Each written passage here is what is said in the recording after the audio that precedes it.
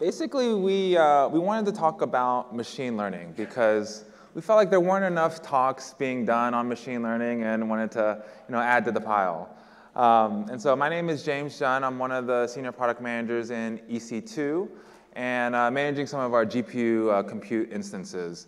And at Amazon, we have this notion of working backwards from customers. So we'll look at customer experiences and their workloads, some of the challenges that they're facing, and try to figure out how to provide an adequate solution for them.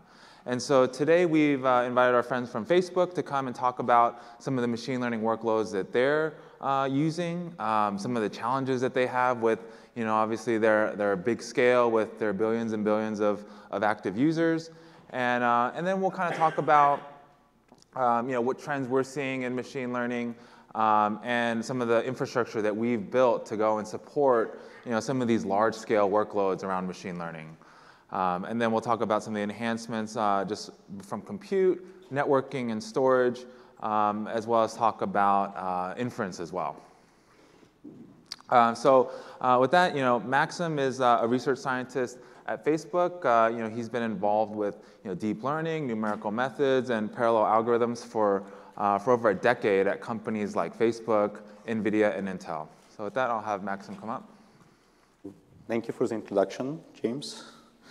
Welcome to the talk. I appreciate you guys coming here.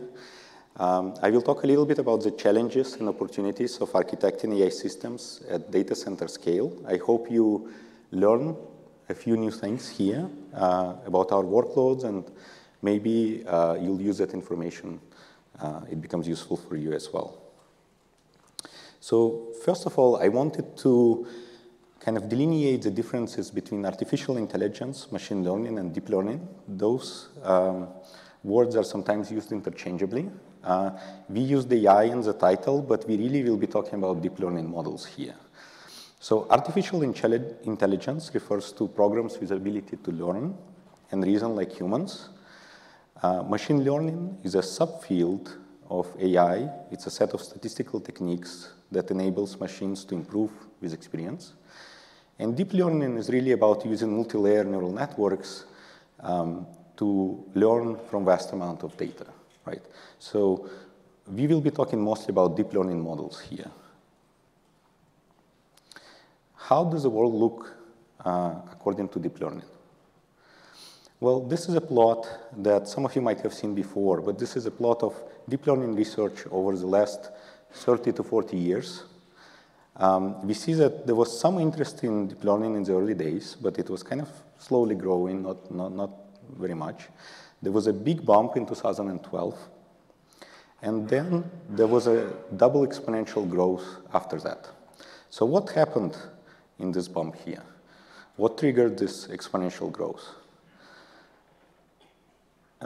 Right at this point, there was a network, deep learning networks that was proposed called AlexNet. It was proposed for the ImageNet challenge, and it won that competition by leaps and bounds, something that people could not have done in previous years. It generated a lot of interest because people felt that this type of technique could be applied to other fields as well, and they wanted to see what happens, how does it work, and so on, and this led to this exponential growth. So how does deep learning compare to other methods?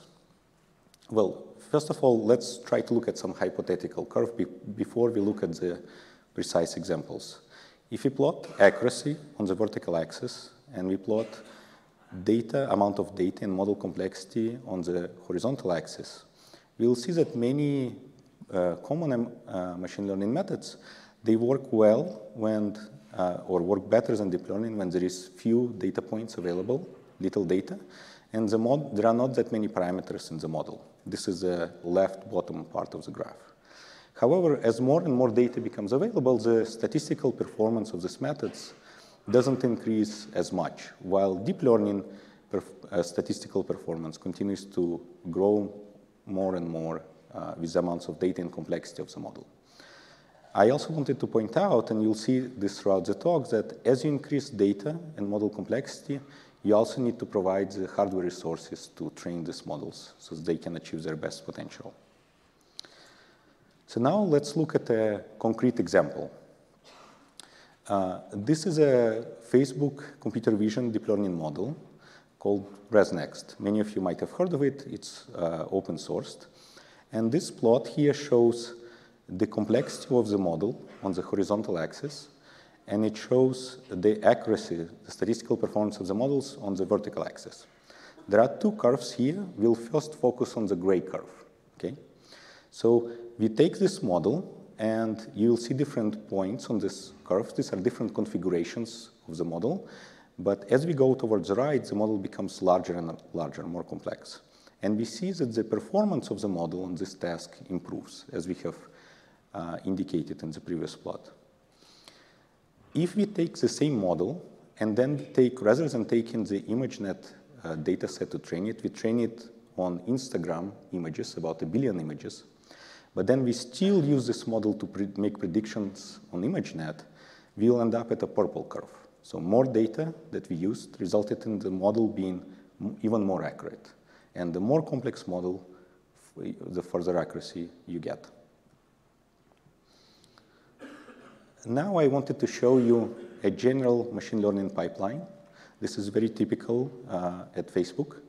And I wanted to discuss some of the characteristics of this pipeline and how it has grown over the years.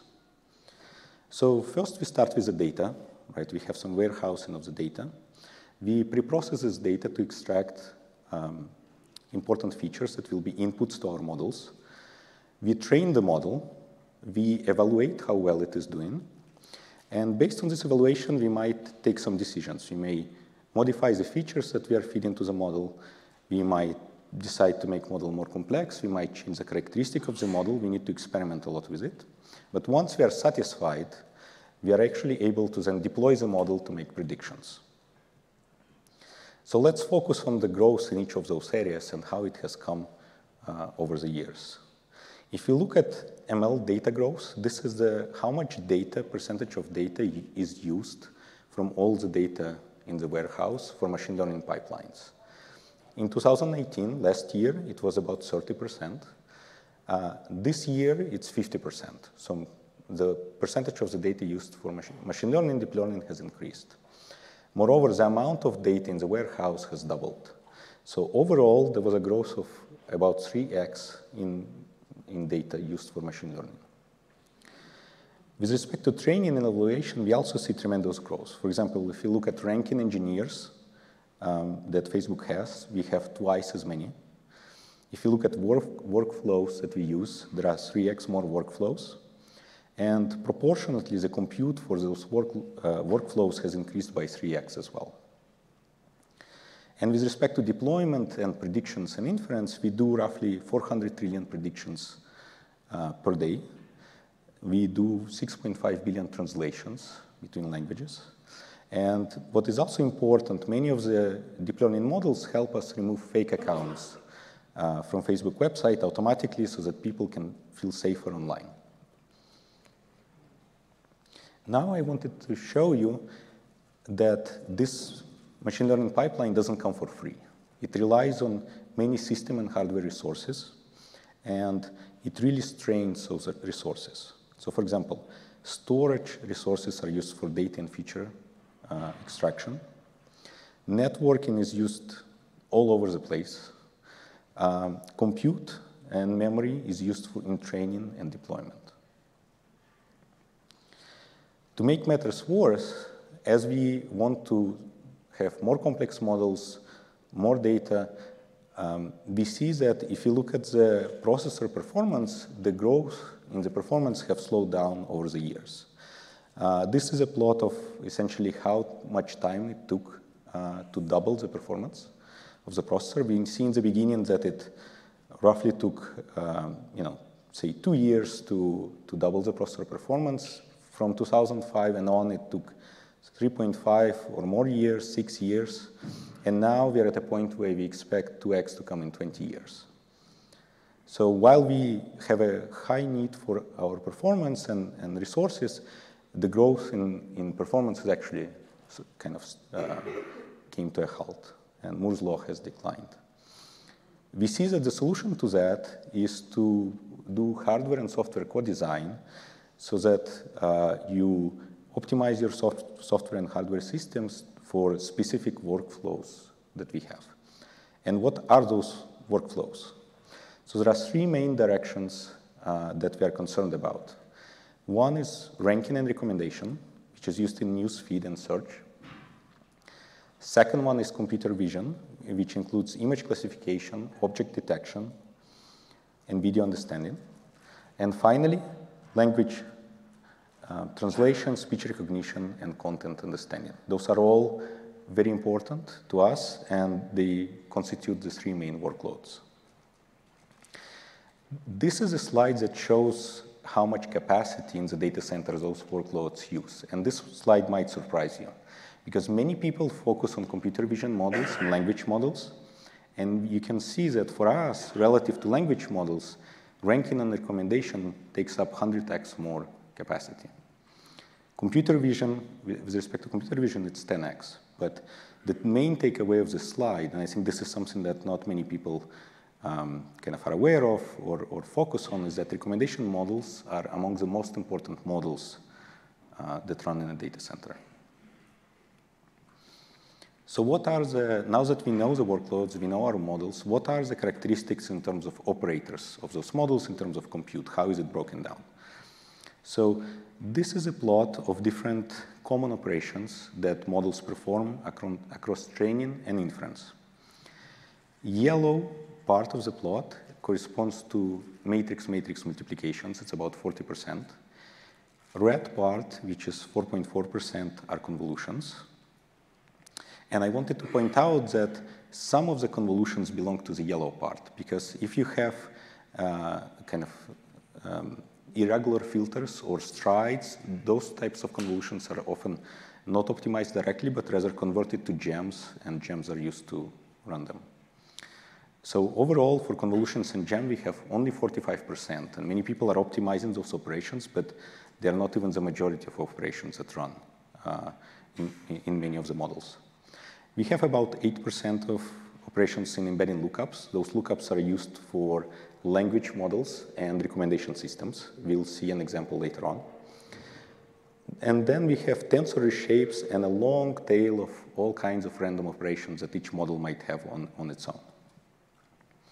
So what I would say to the people who are looking at systems and hardware is that you shouldn't just optimize your convolutions and gems. It's very convenient. It's kind of easy to focus on and look at, but these are not the only things that we care about. What about memory and storage? So on this slide, I wanted to show for the three groups of workloads that we have how they map to different system resources, right? And we'll split memory into two parts. We'll split bandwidth and capacity. Capacity is the amount of memory you need. Recommendation system models are typically require a lot of memory. They're very, very big models, much bigger than any other model. They require a lot of bandwidth for the embedding lookups. They require interconnect, because if you're running in a distributed or parallel setting, you'll exercise that interconnect, as you'll see later. And they still have a relatively high compute rate, because those models also have MLPs, and they still need to finish the computation. On the other hand, computer vision has a high memory capacity, but not because of the model itself, but mostly because of the inputs. Inputs, such as video, can require a lot of memory, so you need a lot of memory to store things, but it's not the model per se necessarily.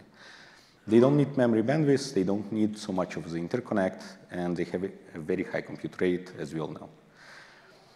Language models, on the other hand, require relatively high capacity. They exercise interconnect because they have many different operations. Sometimes attention, for example, may exercise it a lot. And they have a high compute rate. And what's also important to take away here is that, as I have shown you in the machine learning pipeline on the previous slide, people often iterate when they work on these models, when they design the models. So what is really important is to provide a lot of flexibility to the engineers and researchers who are looking into those problems. They want to have experiments fast, but they also want to have the flexibility for fast prototyping. So how about network? So we will look at network from a perspective of a deep learning recommendation model. I chose this example because I think that's not a common example that people show, and I think it's something that can be more insightful to people in the talk. This is a generic deep learning recommendation model that we have open sourced. It's on Facebook Research GitHub. We call it DLRM. And let's try to understand the components of this model before we go to the networking resources that it exercises. First of all, the input to the model consists of two types of features. There are dense features. These are continuous numbers, usually concatenated into a vector, just floating point numbers. There are sparse features. Those are categorical features, usually a set of integer indices, for example, that are we use to look up vectors in embeddings. Dense features are processed through a set of MLPs. These are MLPs that require your compute in this model. And sparse features, once you look up the embedding vectors, they are pulled together into a single vector and then interacted during feature interaction, and the results are fed into further top MLP. Let us now zoom in on the embedding lookup, because perhaps this is not an operation that is commonly used. And let's try to understand what it does. So we have a set of indices. Here I have shown a wide embedding table, and we are looking vectors A, B, and C. Our pooling operation is a sum operation. And the result is a single vector that is propagated further in the model. It's interesting to see that this operation can be also seen as a sparse dot product versus a dense. So sparse vector times a dense vector. If we represent the indices as a multi-hot encoding, and we multiply it with the transpose of my embedding table, I'll obtain the same result. And if I actually build many of such vectors, I'll have a sparse matrix times a tall dense matrix. An operation that's very common in linear algebra. If we wanted to run this model in parallel or distributed setting, we have a couple of choices to make. Right, so before we put the entire model on a distributed set of nodes or devices, let's focus on MLPs. We always have a choice of model and data parallelism. Here we are going to actually, for MLPs, we'll assume we are going to use data parallelism. In this case, we have two choices. We can run a parameter server and then asynchronously communicate between MLPs, or we can put our MLPs across different devices or processing units and perform an all reduce running in synchronous fashion. Let's assume we choose the latter. And let's now add our embeddings that we have seen in the model. So embeddings cannot be often put together onto a single processing unit or a node. They cannot be put together because they require a lot of memory, and there is simply not enough memory on the node or the device that you are choosing to put them on. So here I chose one embedding per node. Could be many, but there is some limited amount. And they are not replicated. MLPs are replicated here. The embeddings are different. Right? They're different on each node. So for embeddings, we essentially used model parallelism. We put each operator separately.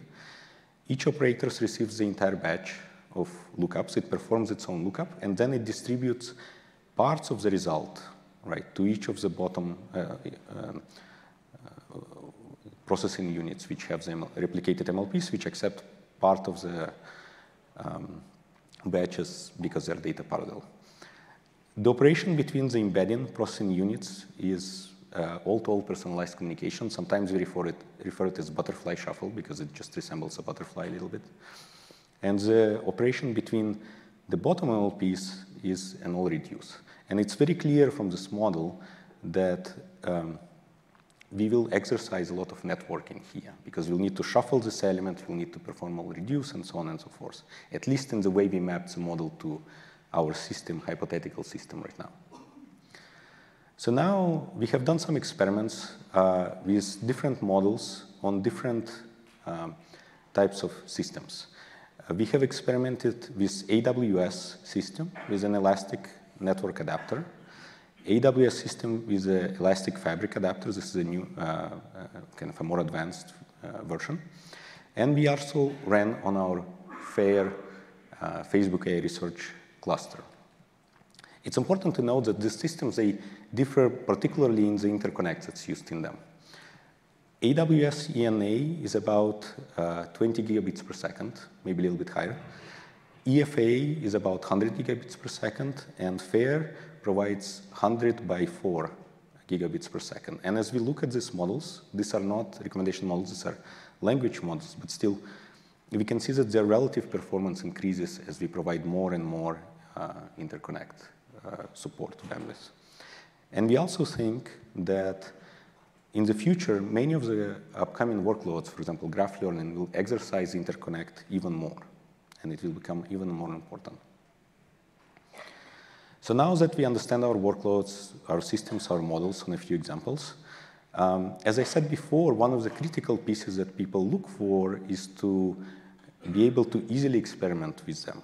And I wanted to take a couple of slides to talk about programmability.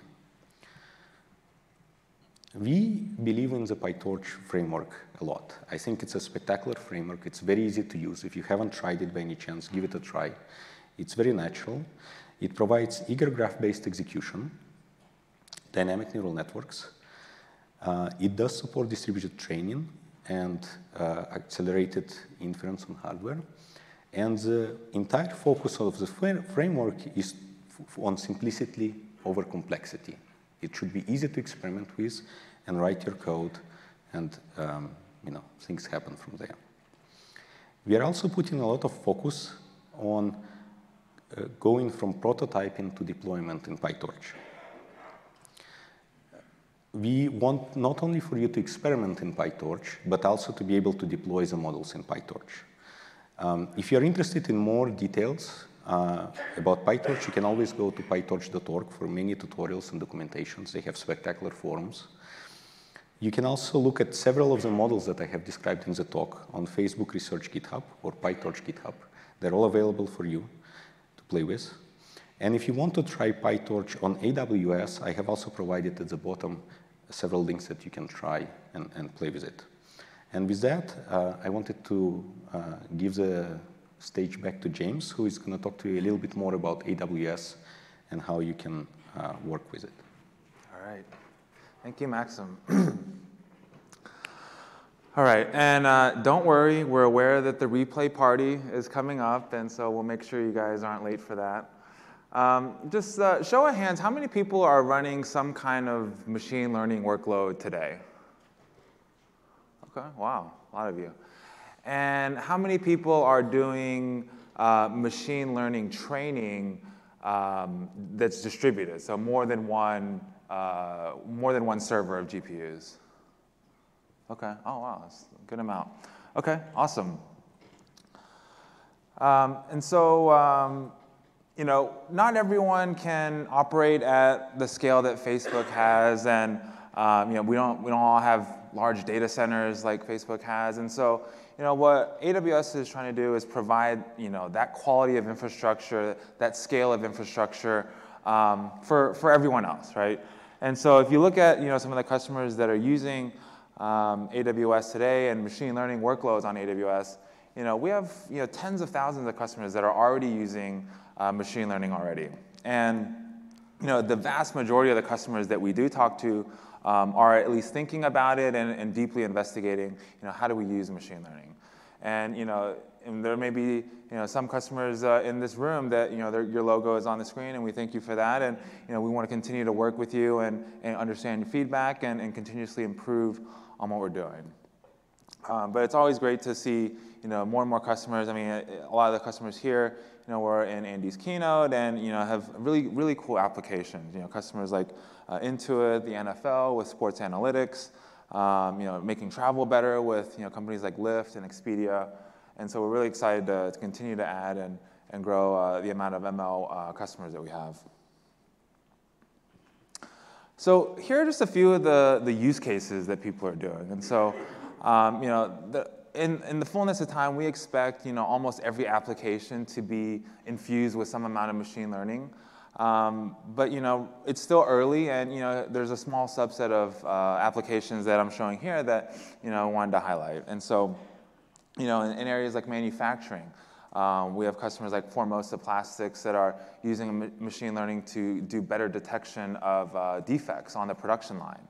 In retail, there's customers like Zalando that are doing, creating better customer experiences for their customers using personalization.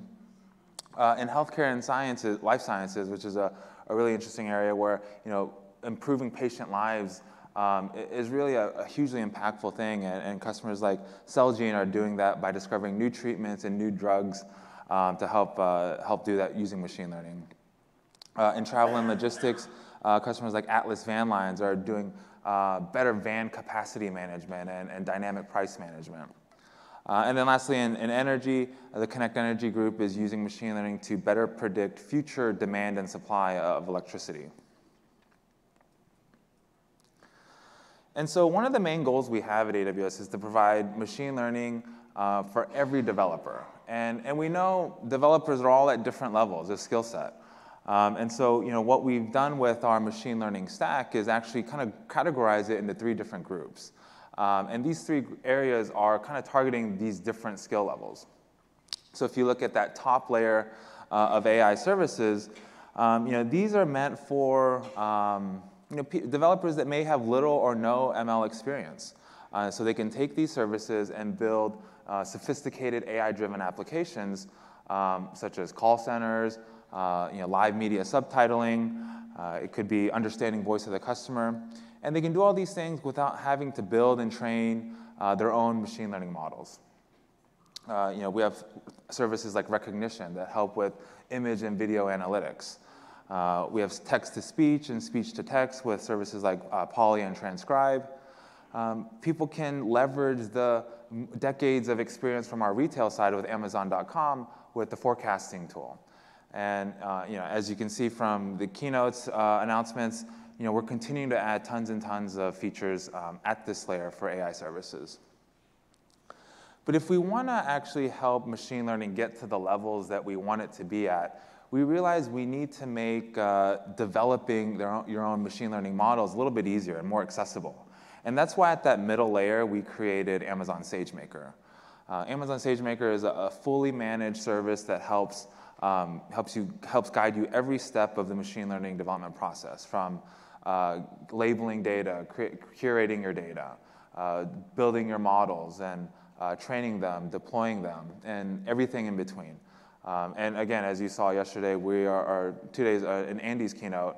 There is a ton of new features and services that are around SageMaker, and it's hard for all of us to even keep up. There's so much advancement and innovation being done in that area. And so we'll continue to add more capabilities within SageMaker. And then at that final layer, the lower layer, we have the frameworks and infrastructure. And that's where we'll talk a little bit more about in this presentation. And we support all the major frameworks: TensorFlow, MXNet, PyTorch. And we actually have dedicated teams that are within AWS that are looking specifically at those frameworks, doing optimizations for a lot of the various models. So a lot of customers will come and say, we're using TensorFlow or PyTorch or MXNet, and our models aren't performing as well as we'd like. And so we'll have teams that help optimize. They know those frameworks inside out and help it run optimally on the AWS infrastructure. And if we move over to the actual infrastructure side, we've got a lot of different EC2 instances that I'll talk about as well in this presentation, and targeted specifically at machine learning. And we'll continue to add a lot of investments here as well. So if you look at our portfolio for accelerated compute, specifically for machine learning workloads, you may be wondering, what do I use for what? A lot of these times, you don't know the difference between different GPUs, and you don't know which one's better for which workloads. But there is somewhat of a clear distinction between training workloads and inference workloads. So just by show of hands, how many people are doing machine learning training specifically? And then contrast how many people are doing inference workloads. Okay, it's a decent balance. So if we think about the training side of it, really the P3 and P3 family are the primary vehicles for training workloads. These have the most compute performance, and as Maxim was talking about, this is where engineers want to experiment and iterate constantly. And we've built P3 and P3DN specifically to have the most compute performance and most powerful GPUs. We want your data scientists and your engineers to have high productivity. So if they're waiting around for models to train, I'm going to assume that your data scientists and ML practitioners cost a little bit more than what a P3 GPU would cost. And so P3, P3DN, those are going to be the primary platforms for machine learning training. But having said that, we did recently announce G4, which about a month and a half ago. And these actually were really targeted for inference workloads, but after doing some benchmarks and results for it, it actually turns out to be fairly cost-effective for certain types of model training. So these are smaller models where maybe you don't care as much about time to train. You're a little bit more flexible on that side. It does actually become a little bit more cost-effective for certain model types, such as vision models where you don't need super fast interconnects between servers and you don't need super large memory sizes. But for, if time to train is the most important thing, the P3s and P3DNs are going to be your best bet. And if we switch over to the inference side, by our estimates, the inference workload and cost of the inference workloads it makes up about 90% of the overall cost. And that's because if you think about it, training you do less frequently, maybe once or twice a week or once a month, whereas inference is happening constantly. There's constantly predictions happening, and that's more of your steady state workloads. And so this is the area where we wanted to provide some additional investment and make better products for you guys. Previously, we had primarily GPU instances and even CPU instances were used a lot for inference. And so that's why we introduced G4 to improve on the inference workloads, got better performance, better latency, and lowering the cost of inference compared to older GPU platforms like the P2. And then beyond that, if we felt like there was still improvement that could be made. And so we actually designed our own custom accelerator called Inferentia. And we built an instance around it called the Inf1 instances. And anytime you build a special purpose accelerator, you're going to get better performance, better power efficiency, and all the cost savings that we incurred on the infrastructure side, we're actually passing that on to our customers through the instance pricing. And so with Inf1, we're actually able to get the lowest cost per inference in the cloud. Very high throughput, very low latency. And there's this notion of we want to build the right tool for the right job. We don't just want one GPU platform to serve every kind of machine learning workload. We're going to continue to add different types of platforms for specific use cases. So we're in Vegas. If I were a betting man, I would say this portfolio of ML compute instances will probably grow this time next year. So if we focus specifically on the P3 and P3DN instances, we launched P3 in October 2017. We're actually the first in the cloud to offer these GPUs. And then last year at reInvent, we launched the P3DNs. And both of these instances are still really the gold standard when it comes to machine learning training platforms.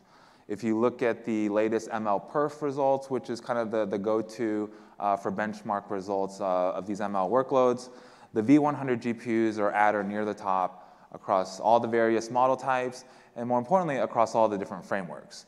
There could be other training platforms out there that are specific to certain model types or specific to certain frameworks, but the P3 and P3DNs are very flexible across all of them. They're also available in 14 different regions around the world. So it's important that to a lot of our customers to have the compute local to where their data resides, so whatever country they're in.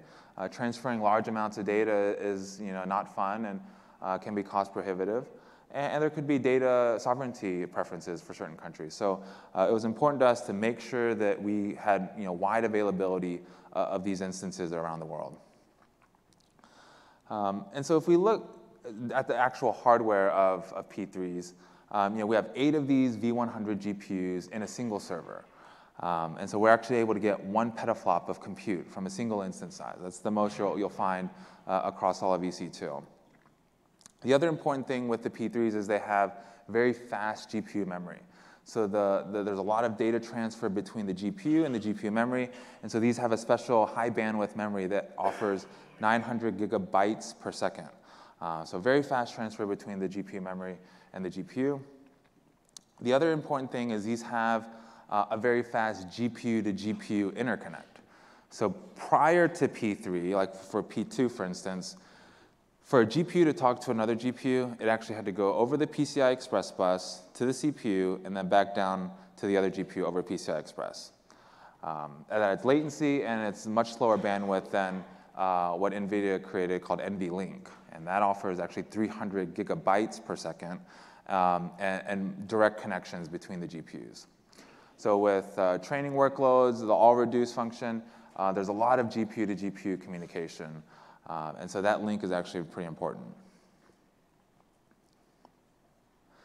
And then the other thing that a lot of customers were talking about, within a server, it was about as fast as it could be. But when you go to more than one server, that interconnect between servers was actually the bottleneck. And Maxim talked about that with our various technologies and their clusters as well, that server-to-server interconnect became very important.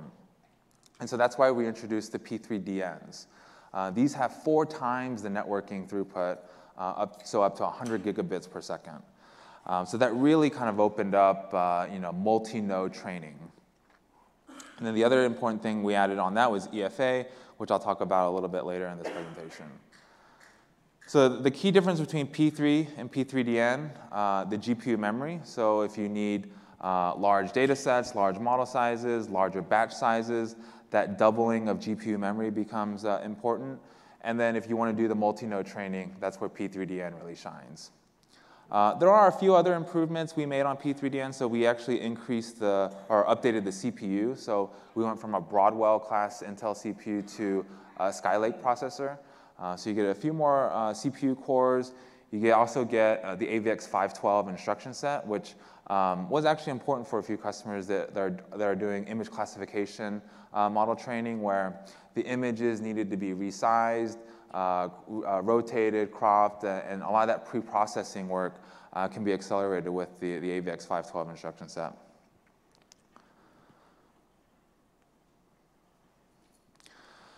So what's really driving the need for large-scale, multi-node distributed training? If you look at some of the model sizes and the trends that we're seeing in terms of model complexity, it's going up and to the right. And it's a fast-changing landscape. There are new papers and new models being introduced regularly within the machine learning community. And so we're seeing a need for this advanced infrastructure to help keep up with the compute needs. Right? And so you see ResNet 50 kind of towards the end. That for a long time, that was kind of the go-to model to really stress test the compute performance of your training platform. But you can see that's at the very far left, and at 26 million parameters, it kind of is pretty small compared to some of the newer language processing models. So with BERT, introduced last year, that really represented a pretty big increase in complexity and compute requirements for training that model. But it's warranted. It's the state of the art in terms of language understanding. It really kind of opened a lot of eyes in terms of what was possible in terms of natural language understanding. And people are doing variations of BERT as well. Our friends at Facebook created something called Roberta, which is a variant of BERT that really increases the amount of data. But with that comes increased compute requirements, right? And so, I mean, unless you have 1,000 GPUs and a whole day to train, it's going to be tough to train Roberta. And even at the far extreme, there are models like GPT-2, which really increases the amount of parameters and subsequently the amount of GPU requirements. So these are some of the trends we're seeing in the machine learning model complexity and why we're investing in building out our infrastructure to support that. So if you look at just the P3, a single P3 instance, 8 V100 GPUs, we're able to get reasonable training times for some of the standard models around object detection, some of the more primitive language translation models and image recognition models. But one interesting thing is just the hardware isn't the whole story, right? So the same hardware, 8 V100 GPUs, a couple of years ago, took about 8 hours to train ResNet 50. And then now it's under 2 hours, so with the same exact hardware. And that's from the optimizations we do and the framework level, at the model level, and the entire software stack. So we'll continue to improve on how we optimize these models. But then when we go to models like BERT, we're seeing huge increases in the amount of time it takes, from minutes and hours to now days and days. So that becomes very challenging, right? We don't want your data scientists and engineers to just sit around waiting for these models to train and make and make changes and iterations on the model. It takes a week and a half to do that. So that's why with P3DN and EFA technology, we're able to scale to multiple GPUs. Whether it's you can see in the graph, we went from 8 GPUs in a single server to 64, 128, and beyond. We're seeing huge improvements in the amount of time it takes to train. And then to really kind of push the envelope, we provisioned 2,048 GPUs and reduced that time down to an hour. And so that was really a lot of work in terms of different components around the compute, networking, and model optimization that helped us get to that record number. So underlying within that 100 gigabit networking is EFA, Elastic Fabric Adapter. And you can see actually on the previous slide, the TCP version, which is our ENA technology, versus EFA. And you can see there is a pretty significant improvement between those two technologies, and that's purely on the networking side and how we transmit packets. And so that's where we created EFA. We knew there were lots of these tightly coupled workloads, both on the HPC side and the machine learning side. And so we knew there needed to be a better protocol than TCP. And so we were able to get lower latency and higher throughput with this technology. So let's look at a little bit closer at how we do this. So at the core is the scalable, reliable datagram. So the way these packets are transmitted is a bit different than TCP. And we looked at some of the popular on-premises networking technologies like InfiniBand, but we knew that wouldn't exactly fit in our network infrastructure. We talk to customers a lot and understand how their applications work, and then we know how we design our networking infrastructure, and so we had to make some changes in terms of how to build this out. And one of the key pieces was the out-of-order delivery of packets. So we relaxed that packet delivery scheme, and so that as there's packet losses and the system was waiting for a particular packet to arrive, that caused slowdowns in the applications. And we know packet loss happens pretty regularly. And also, talking with customers, applications don't necessarily need to wait for a single packet a lot of times. And that out-of-order packet delivery was actually one of the key pieces that makes EFA work much faster and is much more resilient. Another key piece is multipath routing. So the way we design our network infrastructure is that between any two network nodes, there's actually multiple paths between those two nodes. And knowing that, we took advantage of that with the SRD protocol, in that we spray packets across all of these multiple paths. And that way we know that packets can arrive and we can reassemble them effectively without caring about a single packet that's being lost. And so this also helps with bandwidth as well. So by transmitting multiple packets at the same time across multiple paths, one, we're resilient against packet loss, and we're actually able to get better delivery and throughput due to this.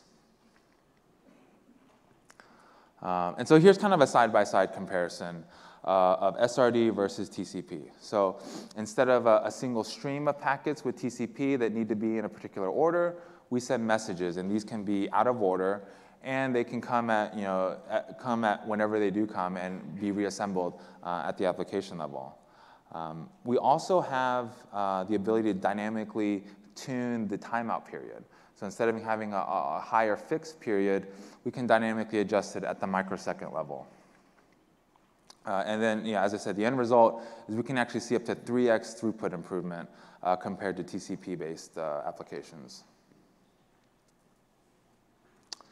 So we'll switch gears a little bit to storage. With these large machine learning clusters, loading the data and providing enough data fast enough became a bottleneck at some point. And so, there are solutions out there that we provide, EBS or EFS. Some of those just weren't quite up to the task of handling some of these very large machine learning clusters. And so, luckily, there was a product called FSx for Lustre that was announced last year that really helps provide a fully managed parallel file system. And there are a number of benefits with FSx for Lustre. Massively scalable performance. So as your cluster grows and scales, the amount of data you use scales. The performance also scales along with that. It's very easy to connect this to standard data repositories. S3 buckets is very common for people to store data into. This connects very easily to that. It can also connect to your on-premises data stores as well. It's very simple. Parallel file systems, typically, it's fairly complex to set up, but FSx for Lustre makes that much easier. It's very cost optimized in such that you use it only when you're actually running a workload, and you can shut it down if you're not using it. And security compliance, that's always a key priority for us in all of our services. So on the performance side, we're actually able to get hundreds of gigabytes per second of throughput. And millisecond latencies, and also support thousands and thousands of cores. As I said, it acts kind of as a caching layer between S3 and your compute clusters. And so as you're processing results, that output can then also be synced back to S3 very easily.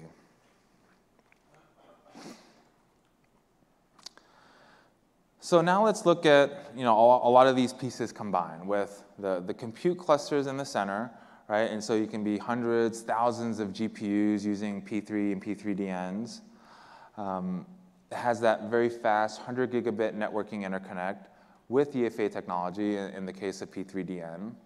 And another key piece that's shown in here is the idea around cluster placement groups. So by specifying your node as a cluster placement group, that actually provisions the resources all very close to each other, a lot of times in the same room in the data center. That offers much better latency and also helps make sure that there's very fast connections between the nodes. In a lot of cases, we're actually able to see almost 20% improvement for some of these really large nodes by using cluster placement groups.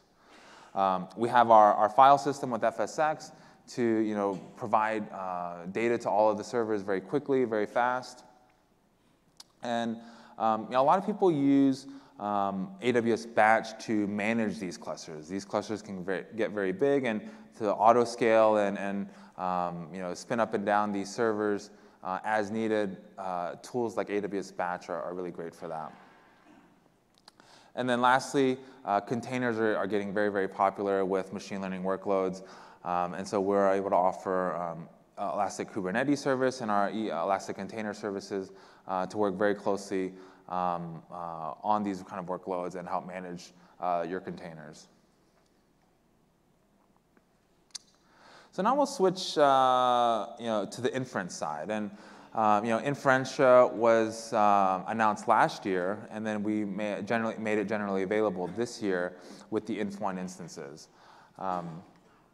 So we're able to see a ton of improvements in inference workloads from a performance standpoint, latency standpoint, and the cost to do inference.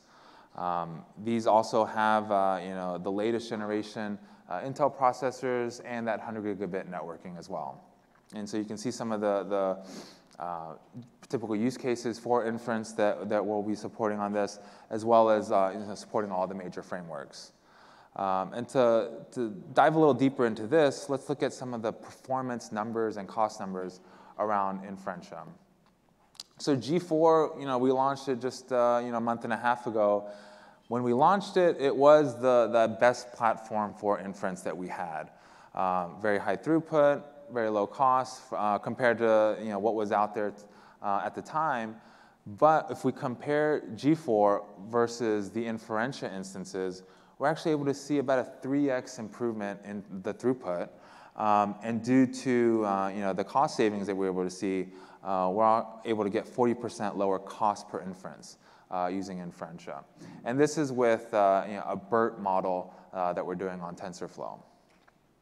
And so if you don't have strong dependencies on CUDA or TensorRT and some of the NVIDIA libraries, we really think Inferentia will be a great option for inference workloads.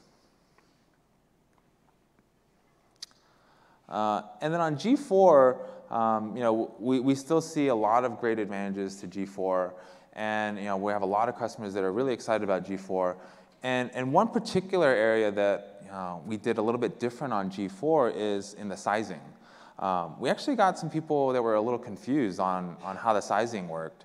And so customers were telling us, we want a single GPU, but we want just a tiny bit of CPU and memory.